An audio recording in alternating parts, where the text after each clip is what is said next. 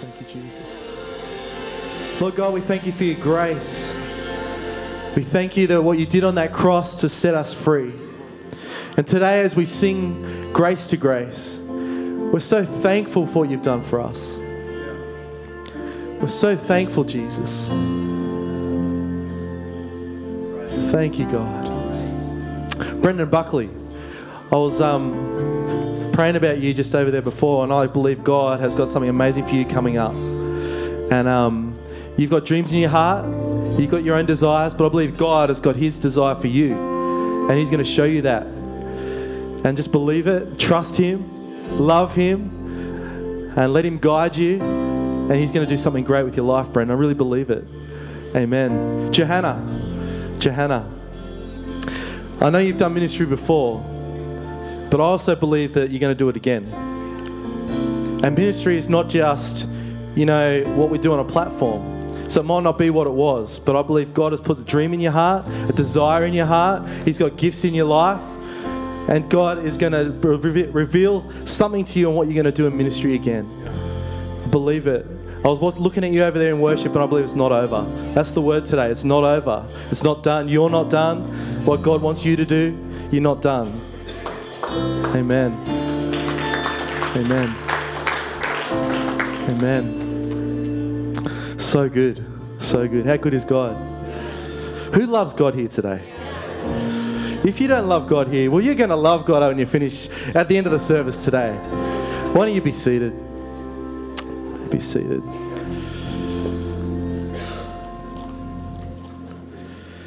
Well, Ben and I over these last couple of weeks, we're doing a little series on the gift, and today I'm going to talk about the gift of grace. So we sang that song, Grace to Grace, and we're going to talk today about God's grace, about how good he is for us. And just going off, just changing tact a bit here, Christmas Under the Stars, next Saturday. I echo what Ben was saying, and we're believing for rain, absolutely. The fires are crazy and the drought is next level. But just for a couple of hours, Jesus. A few hours. Just even if it's just Mount Riff, just shine the light of the sun down on us with no clouds. And then it can rain all at once from then on. But really believing that next Saturday night's going to be amazing.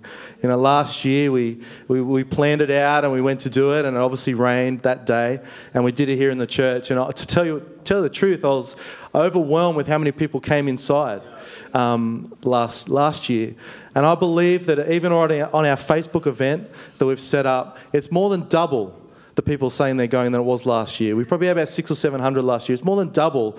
I don't know if that's anything to go on, but I'm just believing that God's going to bring community in, and we get to preach Jesus in a way that they understand through the nativity. And how cool is that? What a great thing we get to do in Australia. We get to do that. And people come to it. And so let's not take it for granted. So let's Saturday night, if you don't have anything planned, come along, bring your friends, bring your family. It's going to be such a good night. Such a good night. Who loves Christmas shopping? Well, I don't do any of it. Al does it clearly, as she's already told you. Nearly got arrested last year, stealing from Woolworths. It's easy to do, isn't it? But Christmas time is sometimes so chaotic. You go to the plaza and people envy it. They want to go shopping, but at the same time it's an envious occasion because you don't want to go through the traffic. You don't want to line up in the Target line that's like 1,000,000 miles long. And there's so many things about Christmas shopping that can be such a challenge sometimes. The roads. Who likes travelling at Christmas time? Australians at their best love a bit of road rage, love a bit of, riding up someone's backside when they're driving. Yesterday I came back from Coffs Harbour. I was up there for a night, and leaving Coffs Harbour, it's so beautiful, and the road's been done. It's all brand new, and it's such a nice drive. And then you get to Newcastle, a few more cars come along. Everyone's out for their Saturday drive. And then you get to the Central Coast, it gets a few more cars, and then everyone starts tailgating. Have you noticed that? I think that's the worst road in New South Wales, the M1 between Sydney and Newcastle, I believe. When I've driven out west, they're all lovely out west, and they're nice generally. But I found that road to be crazy. Everyone's like, just in a hurry. Quick, let's get into Sydney. And sometimes our life can be like that. It's so chaotic and we're just running and running and running. Shopping. Christmas time can be so chaotic. And then we miss the real reason we're celebrating Christmas. And us as Christians should know better and should be loving of people at this time of year. So number one I want to talk about today is the gift of grace towards others. The gift of grace towards others. You know, like I just said, we don't often see that these days. You know, people would say, back in my day in the country town, everyone knew each other. Everyone would say good day down the street. You know, g'day mate, how you going? And nowadays it just doesn't happen. And people just ignore as you walk past. And I was thinking, why is that the case? Why is that the case? And I think us as the church can do a better job at that. So let's look at scripture today, John chapter 8 from verse 1. This is actually one of my favourite scriptures in the whole Bible. Jesus walked up to the Mount of Olives near the city where he spent the night. Then at dawn, Jesus appeared in the temple courts again. And soon all the people gathered around to listen to his words. So he sat down and taught them. Then in the middle of his teaching, the religious scholars and the Pharisees broke through the crowd and brought a woman who had been caught in the act of adultery and made her stand in the middle of everyone. Okay, let's think about that today. Imagine if someone brought someone through these doors here, brought them to the front row and said, look at their sin. Look what they have done. Jesus, what are you going to do about that? And they said to Jesus, Teacher, we caught this woman in the very act of adultery. Doesn't Moses' law command us to stone a woman like this? Tell us, what do you say we should do with her? They're only testing Jesus because they hope to trap him with his own words and accuse him of breaking the laws of Moses. I love this. But Jesus didn't answer them. Instead, he simply bent down and wrote in the dust with his finger. Angry, they kept insisting that he answer their question. So Jesus stood up and looked at them and said, Let's have the man who has never had a sinful desire throw the first stone at her. And then he bent over again and wrote some more words in the dust. Upon hearing that, her accusers slowly left the crowd one at a time, beginning with the oldest to the youngest, with a convicted conscience. Until finally Jesus was left alone with the woman still standing there in front of him. So he stood back up and said to her, Dear woman, where are your accusers? Is there no one here to condemn you? Looking around, she replied, I see no one, Lord. And Jesus said, Then I certainly don't condemn you either. Go and from now on, be free from a life of sin. So powerful, that scripture, that he doesn't condemn the woman. The law of Moses was exactly that. If a woman got caught in the act of adultery, they got stoned to death. That was the law of Moses at the time. And Jesus ignored that and said, I do not condemn you. So Deuteronomy chapter 22 says this, if a man is found sleeping with another man's wife, both the man who slept with her and the woman must die. That was the law. That was the law. If a man happens to meet in a town a virgin pledged to be married and he sleeps with her, you shall take both of them to the gate of that town and stone them to death. The young woman, because she was in a town and did not scream for help, and the man, because he violated another man's wife, you must purge the evil from among you. That's the law the Pharisees were talking about. And Jesus ignored it. See, grace towards others is not just being nice. It's also not having a Pharisee spirit. So today I'm going to give you 8 things on what a Pharisee spirit is. How we can easily slip into these as Christians. Number 1, a Pharisee spent more time focusing on what they hated rather than on what they love. They claimed to have loved God, but clearly they didn't show it. How often do we see that today, guys? As Christians, you hear Christians are sometimes the worst at it. Where they don't love people for where they're at, faults and all. I've come to revelation that you can't love Jesus and not love people. It's just not possible. If you read the stories of Jesus here, he loves people first. And then he tells them a commandment. Do you see that with the woman? He told her, he loved her first, and then he said, now go and sin no more. And I think as Christians, that's something, a model we need to look at. How about we love first and then disciple? Rather than disciple first and then we'll love them for the way they're acting now. Because they're all clear of sin. They're all nice how we like them. Hey? Number 2, a Pharisee magnified the sins of others while ignoring their own. So let's not point the finger at others. You know, when I was in school, you know, when I was like year 2, year 3, we used to dob on each other. You know, someone did the wrong thing. You quickly run up to the teacher and say, Miss, or Mister, like, this kid, he did this, I saw him do it. It might not have had nothing to do with me, but we saw it happen. So we felt compelled to dob on them. And sometimes as Christians, we can be like that. We have a dobbing spirit. Some of us do. And I have too at times where we've gone, look what they have done. Look what they are doing. I can't believe they are doing that. Number 3, a Pharisee spread accusations against others without ever going to them directly. Something that you would insist on if it was you that was being talked about. Matthew 7 and verse 12. In everything you do, be careful to treat others in the same way you'd want them to treat you. So we're treating people how we would like to be treated. I don't know about you, but if I ever had a sin and I got dragged in and put in front and centre and it got exposed, and how would you like that? Would you like that? No, I wouldn't like that. You wouldn't like that. And that's what the Pharisee spirit does. It drags people in front, says, look what they are doing. Look what they are doing wrong. And meantime, we're missing out on what they actually got wrong in their own hearts. Yeah. Number 4, a Pharisee is quick to pass judgment, but slow to inquire and listen to those they're judging. That's why so many people don't come to church, if I'm honest.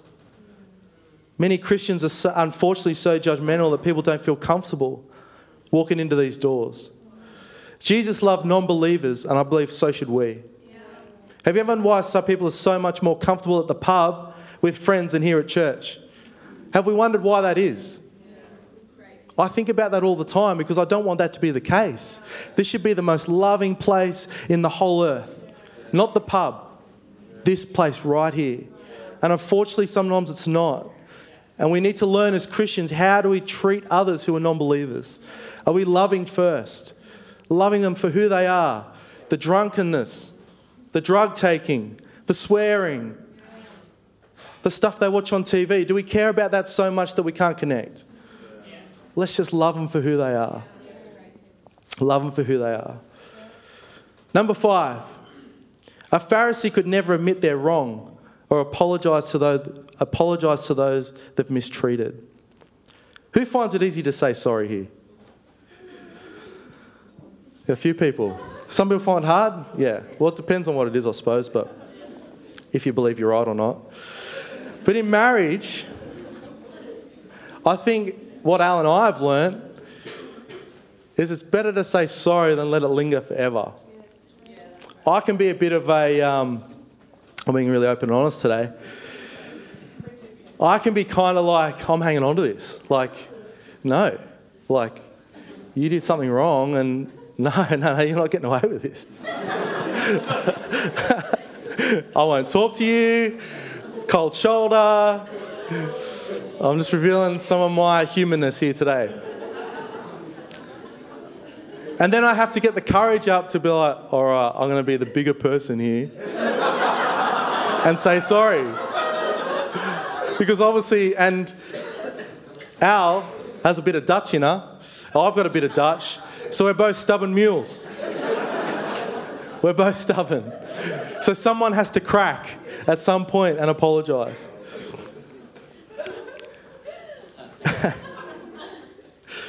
So you're quick to say sorry. One thing I struggle with is people who can't say sorry or admit their mistakes. You know, I hope that I'm getting better at doing that. But it's better just to be quick to say sorry and just say, look, I messed up. I made a mistake. I'm sorry. And let's move on. I believe, like, as Christians, we need to be better at that. I know I do. I just shared a story, a really honest story. I need to be better at that. Number 6, a Pharisee only hung out with other Pharisees. So get out of the Christian bubble and spend some time with non-Christians. You know, I might have a pastor's title, but sometimes I have the best fun when I'm hanging around people who get drunk. Just being honest. Because they're loving, they don't care what you've done, they hug you, they kiss you. In my family, I'm probably one of the only Christians in my whole family on my side. So all our family events are parties. The Aussie way of doing a party. A lot of beer, a lot of wine, a lot of yay at the end. And then we're left at the end just trying to have a normal conversation, and they're just high as a kite. Not on drugs, just on alcohol.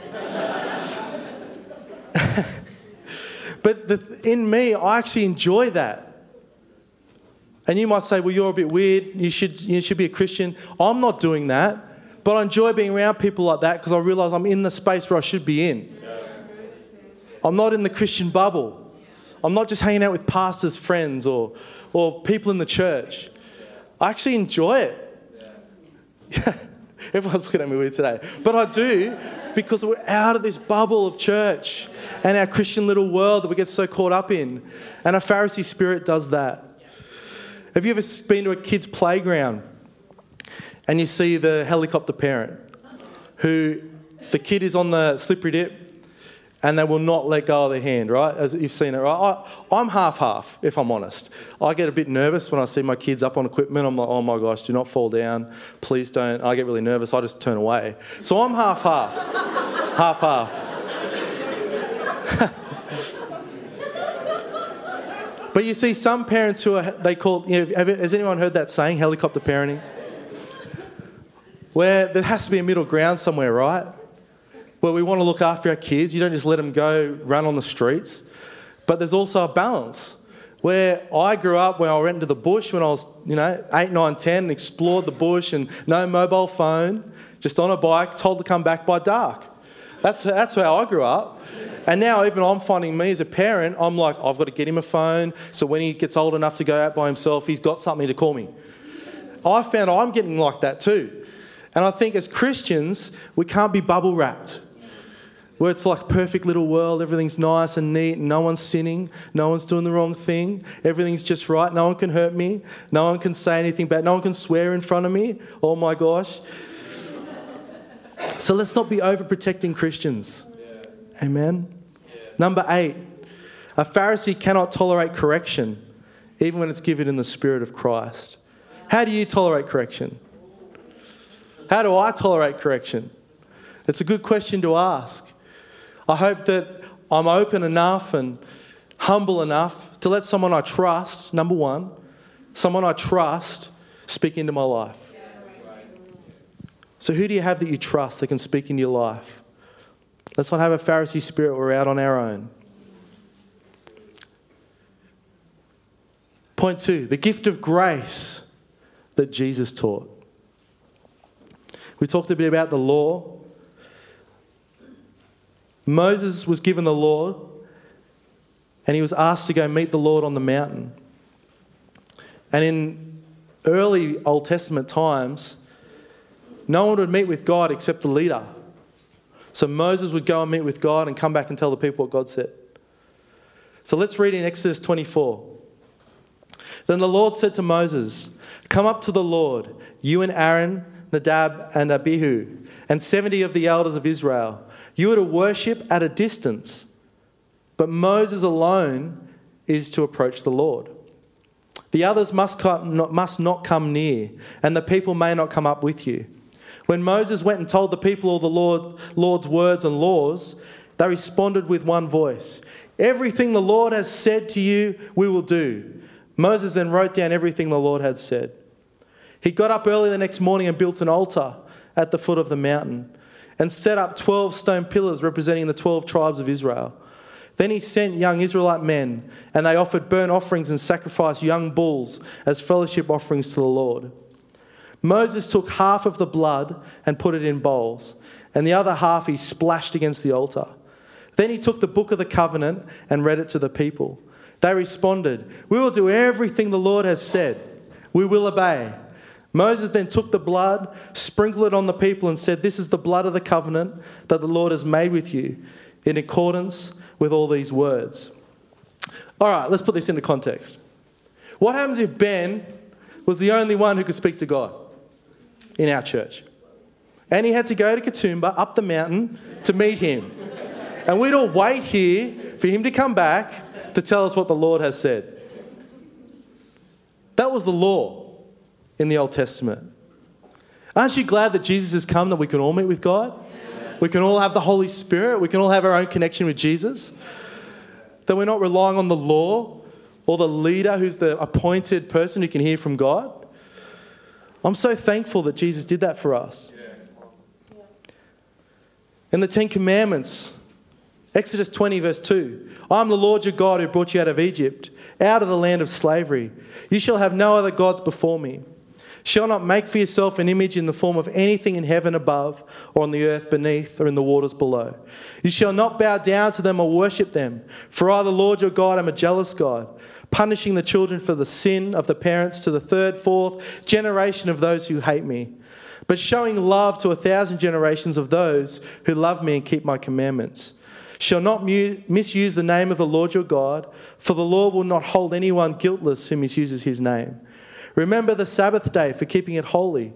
6 days you shall labour and do all your work, but the seventh day is a Sabbath to the Lord your God. On it you shall not do any work, neither you, nor your son, your daughter, nor male or your female servant, nor your animals, nor any foreigner residing in your towns. For in 6 days the Lord made the heavens and the earth, the sea and all that is in them, but he rested on the seventh day. Therefore the Lord blessed the Sabbath day and made it holy. Neither your father and your mother, so that you may live in the long land that the Lord is giving you. Thou shalt not murder, shall not commit adultery, you shall not steal, and you shall not give false testimony against your neighbour. You shall not covet your neighbour's house. You shall not covet your neighbour's wife, or his male or female servant, his ox, his donkey, or anything that belongs to your neighbour. Okay, who's broken those? So we can't live under the law. None of us can live under the law. See, this is set up. I'm not saying that we go and do whatever we want. Absolutely not. But Jesus came to break the law. He came to break the law of sin of man. And now we get to live in freedom. Amen? Yeah. So if you accidentally break one of these, not that we want to, but if you do, his grace is sufficient for you. His grace is all you need. His grace is all you need. I don't want to go out and murder. I don't want to go out and commit adultery. I don't want to steal. I don't want to give a false testimony against my neighbour. But what happens if someone does? Do we have grace for them? Yeah. There's grace for me and you under the name of Jesus. Yeah. Amen? John 1:17 says, "For the law was given through Moses, grace and truth came through Jesus Christ." So the law was given, but now we have grace and truth. Amen?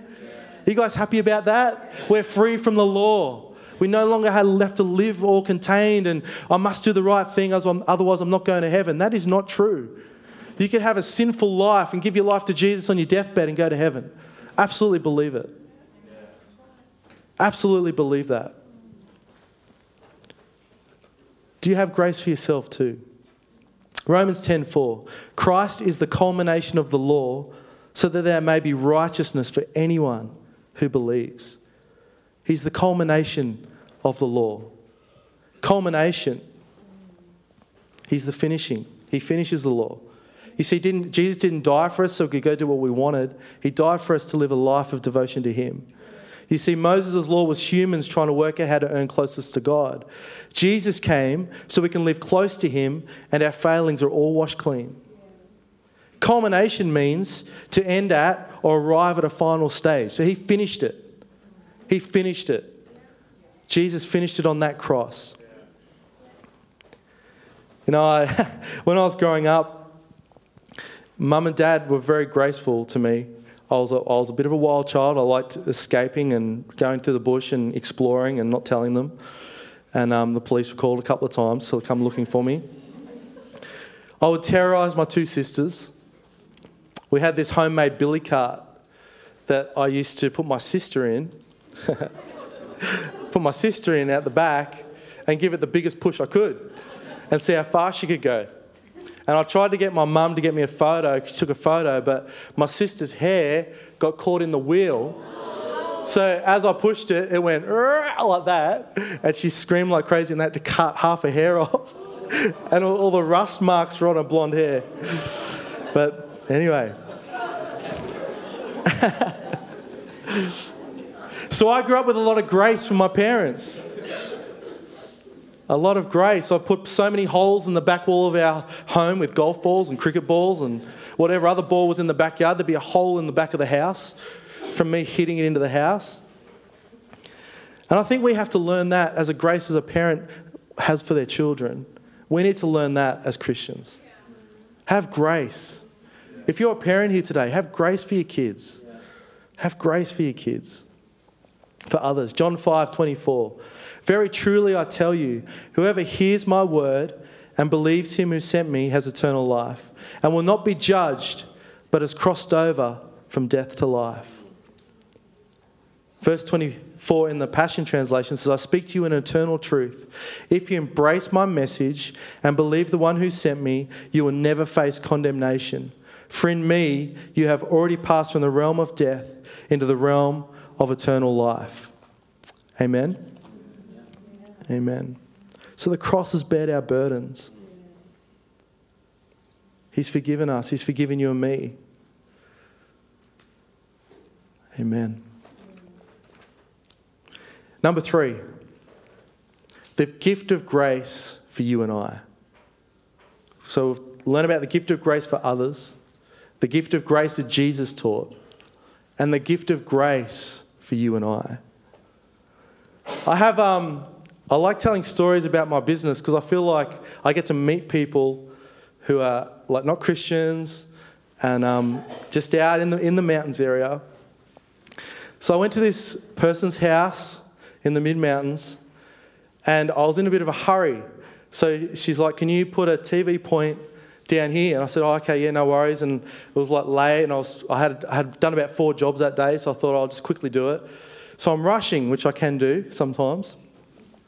And I got my drill out and I went to drill the point into the wall, just a Phillips head bit on the drill, and I went too fast and it slipped and I drilled my hand. And it wasn't bad, like it didn't make a hole, it just was like one of those moments where you're like, oh, that would really, really hurt.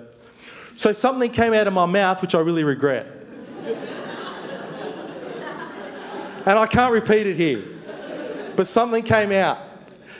In the moment, frustration, pain, bang, I said something bad. And then I realised the lady was not that far from me. And then she goes, hey, you look familiar.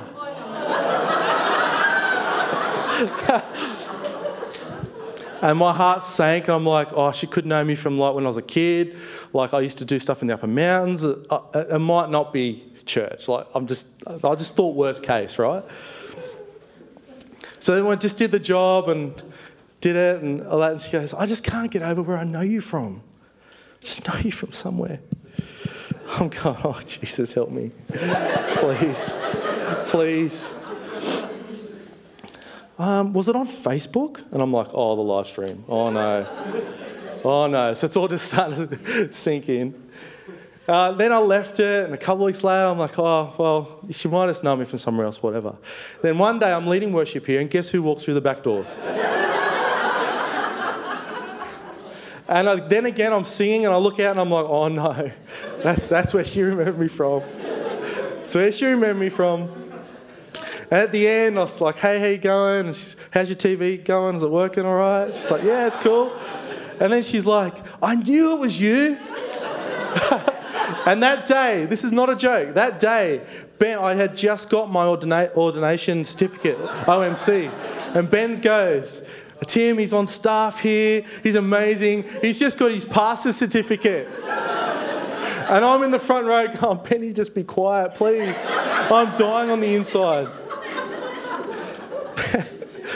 And at the end, I was like, I just didn't say anything. I was like, hey, good to see you, so good to see you here. And I just realised in that moment That God has grace for you and I. That was a wake-up moment for me. 2 Corinthians chapter 12, verse 9. Each time he said, my grace is all you need. My power works best in weakness. In your weakness, his grace is best. In your weakness. Let that sink in for a sec. Not your good Christian life, not your walking to church and everything's rosy. In your weakness, his grace is best. It's all you need. So if you're struggling today, and I can guarantee there's so many people struggling with a lot of different things today, including myself, there is forgiveness and there's grace for you today, no matter what it is. His charis gift, which means his gift of grace, let it take over you. Let it rest on you. You can't earn it. You can't. It just happens. He has it for you. Weakness provides the opportunity for God to show his power. So when you and I go through stuff, let his grace take over. Was I embarrassed I said something I shouldn't have and then she came to church? Yes. But at the end of the day, I'm only human. You're only human. We all have our weaknesses. We all have our faults. Let his grace take over you. I love in the scripture here where he says, go and sin no more. So it doesn't mean we have grace to do whatever we want. It doesn't mean we have grace to just live our life and squander money and commit adultery and murder. It doesn't mean we go and do that. But it means when we fail, his grace is there. It's there for us. Matthew 5:27. Your ancestors have been taught, never commit adultery. However, I say to you, if you look with lust in your eyes at the body of a woman who is not your wife, you've already committed adultery in your heart. Well, that wipes off nearly every male on the planet. Bang. Everyone's committed adultery. Let's just settle it right there. So, his grace is so good for us. Jesus has given us, his followers, a superior way to live than just the 10 Commandments. It's a superior version of all that God expects and provides for those who come close to him. It's his grace, his goodness, his love, his mercy, his forgiveness comes to us. Jesus gives us more than just laws. He gives us promises of power to fulfill all that he asks of us. So the emphasis today is not on our outward actions, but our inward desire to love him and to worship him. I can guarantee that when you start loving Jesus with a passion in your heart, you don't want to do the wrong thing. You don't want to go out and do the wrong thing because you love him and he loves you and you know his love for you. Amen. Let's stand as the team come up. And I want to pray for some people today. We've got a little bit of time and I want to pray that if you have struggled with God's grace, understanding God's grace, I want to pray for you today. If you've struggled with his forgiveness and actually just thinking about that going, I'm not a good person. How can God forgive someone like me? I can tell you he's forgiven you. He's done it. It was done on the cross 2,000 years ago. He's forgiven you. There's nothing new under the sun and there's nothing that he has seen that surprises him. Nothing. He has it. And his grace is sufficient for you. So we're going to sing this song, Grace to Grace. And if you want to today, or even if you don't want to walk out physically, but in your heart, just let his grace flow over you today. Amen? Let his grace be upon you today. There's power when you're the weakest. His power is the strongest at your weakest point. Amen. Thank you, Jesus. We thank you, God, for your grace. We thank you, Jesus, that you don't require us to be perfect.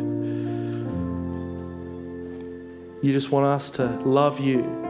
And we thank you, God, for what you did on that cross. You've set us free, God. You've made us new. You've forgiven us. We thank you, Jesus. Thank you, Jesus. Thank you, Father. Why don't you come? We'll pray for you today. Thank you, God.